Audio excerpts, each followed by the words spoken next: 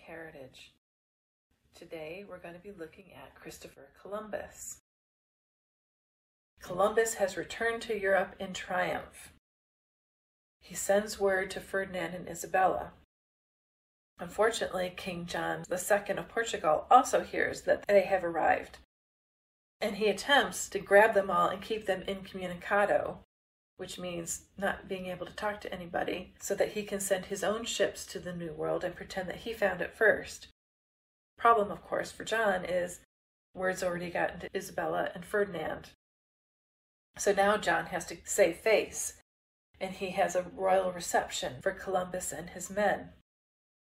Unfortunately, things don't go very well, because when King John II is talking with the native interpreters, he finds out how big the New World is. He finds out how rich in treasure and how amazing all of the new resources are there. He cries out, "Oh, man of little understanding, why did you let such an enterprise fall through your hands?" Well, that's exactly what Columbus wanted to hear.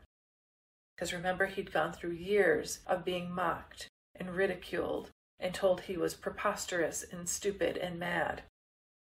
Because he wanted to share the gospel with people in the New World, he took it, but it obviously lodged some bitterness in his heart, and now he kind of went to the dark side. He really got in the king's face and let him know how much he'd blown it, how much he was missing out on, because Columbus was right. He was so obnoxious that the king's courtiers offered to kill Columbus because he was being so insolent to the king.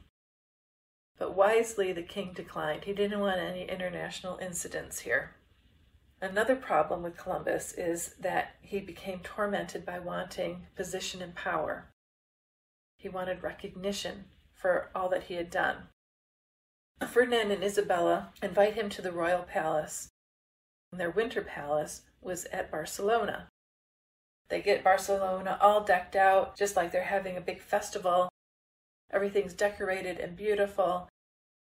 An armed escort comes and gets Columbus and the crew, takes him into town.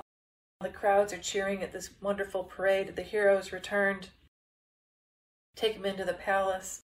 He goes to meet the king and the queen. The king and the queen did something they've never done before. First of all, they meet Christopher Columbus by standing up in his presence. Normally, whoever goes to see the king and the queen sit, and the person who is submissive to them has to stand the whole time. But at this point, the king and the queen stand up, so they're meeting Columbus as equals, because they're just so impressed with what he's done. This amazing accomplishment that no one dreamed was possible except Columbus. No one thought was feasible except Columbus. They'd give him a chance, and he'd come through beyond expectations. So they're meeting him as equals. They also order a chair to be brought for him so that they all can sit down together as equals. In great humility, Columbus then says he wants to be named Admiral of the Ocean Sea. Okay, well, they grant it to him. He also wants to be Viceroy and Governor of all the islands that he's discovered. Okay, well, they grant that to him too, because they figure, well, he's amazing, so let's give him what he wants. Then Columbus tells the tales. He brings in the interpreters and the parrots and the gold and the aloes and the cotton and all the food, all the spices, just all this new stuff that's ooh, ah, it's so amazing. We've never seen this before. We've got all this new stuff that we're going to be able to keep bringing into our country, which will make us better than all the other European countries. Because of his great accomplishments, the king and queen kind of kept Columbus around and took him with them wherever they went. That is, until Columbus became so obnoxious that they couldn't stand him anymore. And they kind of said, "Don't you want to go back to the New World?" Columbus had totally lost sight of why he'd gone to the New World. When he first went, he went because he wanted it to be all about God's glory, bringing God's glory to the people so that they would become Christians, so that they would have salvation. It was all to bring glory to God. And yet now it's all about Columbus's glory. He's totally lost sight of what he's supposed to be doing here. In addition to that, he has a real issue with greed. The whole gold lust problem is still continuing. He just can't get enough of the gold and the treasures. He was doing everything he can to take money, to take gold, to get his hands on anything that would make him richer. So the king and queen actually gave him 335,000 maravedis, which today is worth about $1.5 million. Well, that wasn't enough for Columbus.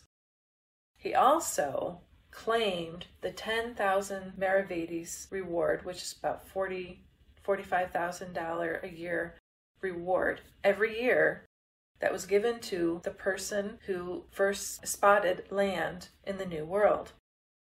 Now, in Columbus's journals, he actually wrote it was another guy on the Pinta who first saw land. But when he got back to Spain, he said it was himself. He claimed the glory and the money for himself. That is so not cool. If you notice, which we'll talk about in a minute, Columbus does not use his fortune to bring people to God. He's not trying to bring about the gospel in the New World anymore.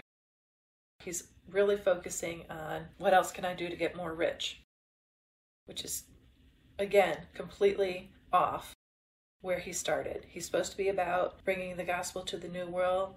Now he's about bringing gold to Columbus. So Columbus organized a second trip to the New World. This time he had no problem getting people to sign up for it.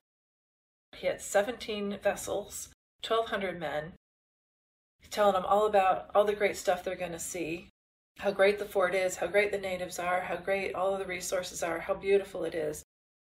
They returned to La Navidad. La Navidad's basically nothing, disaster, ghost town. They found out everybody who'd been left behind was now dead because they'd killed each other and the natives had kind of finished off who was left. What was going on was the men who were left behind started raping the native women, and then they were also not just trading with the native people to get gold, they started just stealing it and taking it and threatening them to get it. They were convinced that somewhere on the island there was a mine, and they were threatening them to try to find out where the mine was, and just really being brutal with the indigenous peoples. Finally, they'd had enough and said, okay, we got to deal with these guys, and they killed some of them. So everybody's gone when Columbus and the second voyage crew shows up. In addition, there had been a raid by the Caribs. Caribs, from where we get the word Caribbean, as in the Caribbean, where Columbus is at this moment in time. They were the mortal enemies of the gentle Taino natives that Columbus had befriended. The Caribs had enslaved and killed many of the Taino and killed some of the Spanish men who had been left behind on Hispaniola. So Columbus and his men set out to find the Caribs. They did find them, and they found a whole lot more that they wished they hadn't found. In their villages, the Spanish found piled of gnawed human bones. They also found huts in which the Taino women had been enslaved, so they were able to free them. The women had been repeatedly raped until they became pregnant because, as a doctor accompanying Columbus reported, these captive women told us that they, the Caribs, eat the children which they bear to them.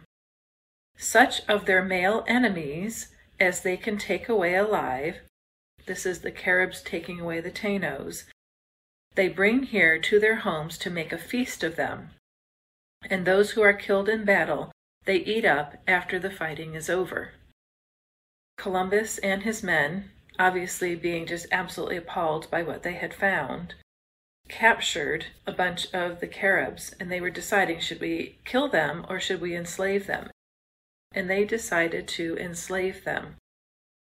For those of you who've heard about how bad Christopher Columbus is because he actually enslaved some of the natives in the Caribbean, these are the ones that he enslaved. He did not enslave the native Tainos who he was friends with. No, he enslaved these Caribs who were actually horrible cannibals. I'm not saying that what Columbus did was right or the best possible decision. However, by the standards of his time period and by European laws and punishments, what he did was actually considered to be merciful. He had every right to execute every single one of the Caribs for the atrocities that they were committing. However, he decided to be merciful and to enslave them instead. I know by today's standards that's extremely harsh, but it is better than being executed.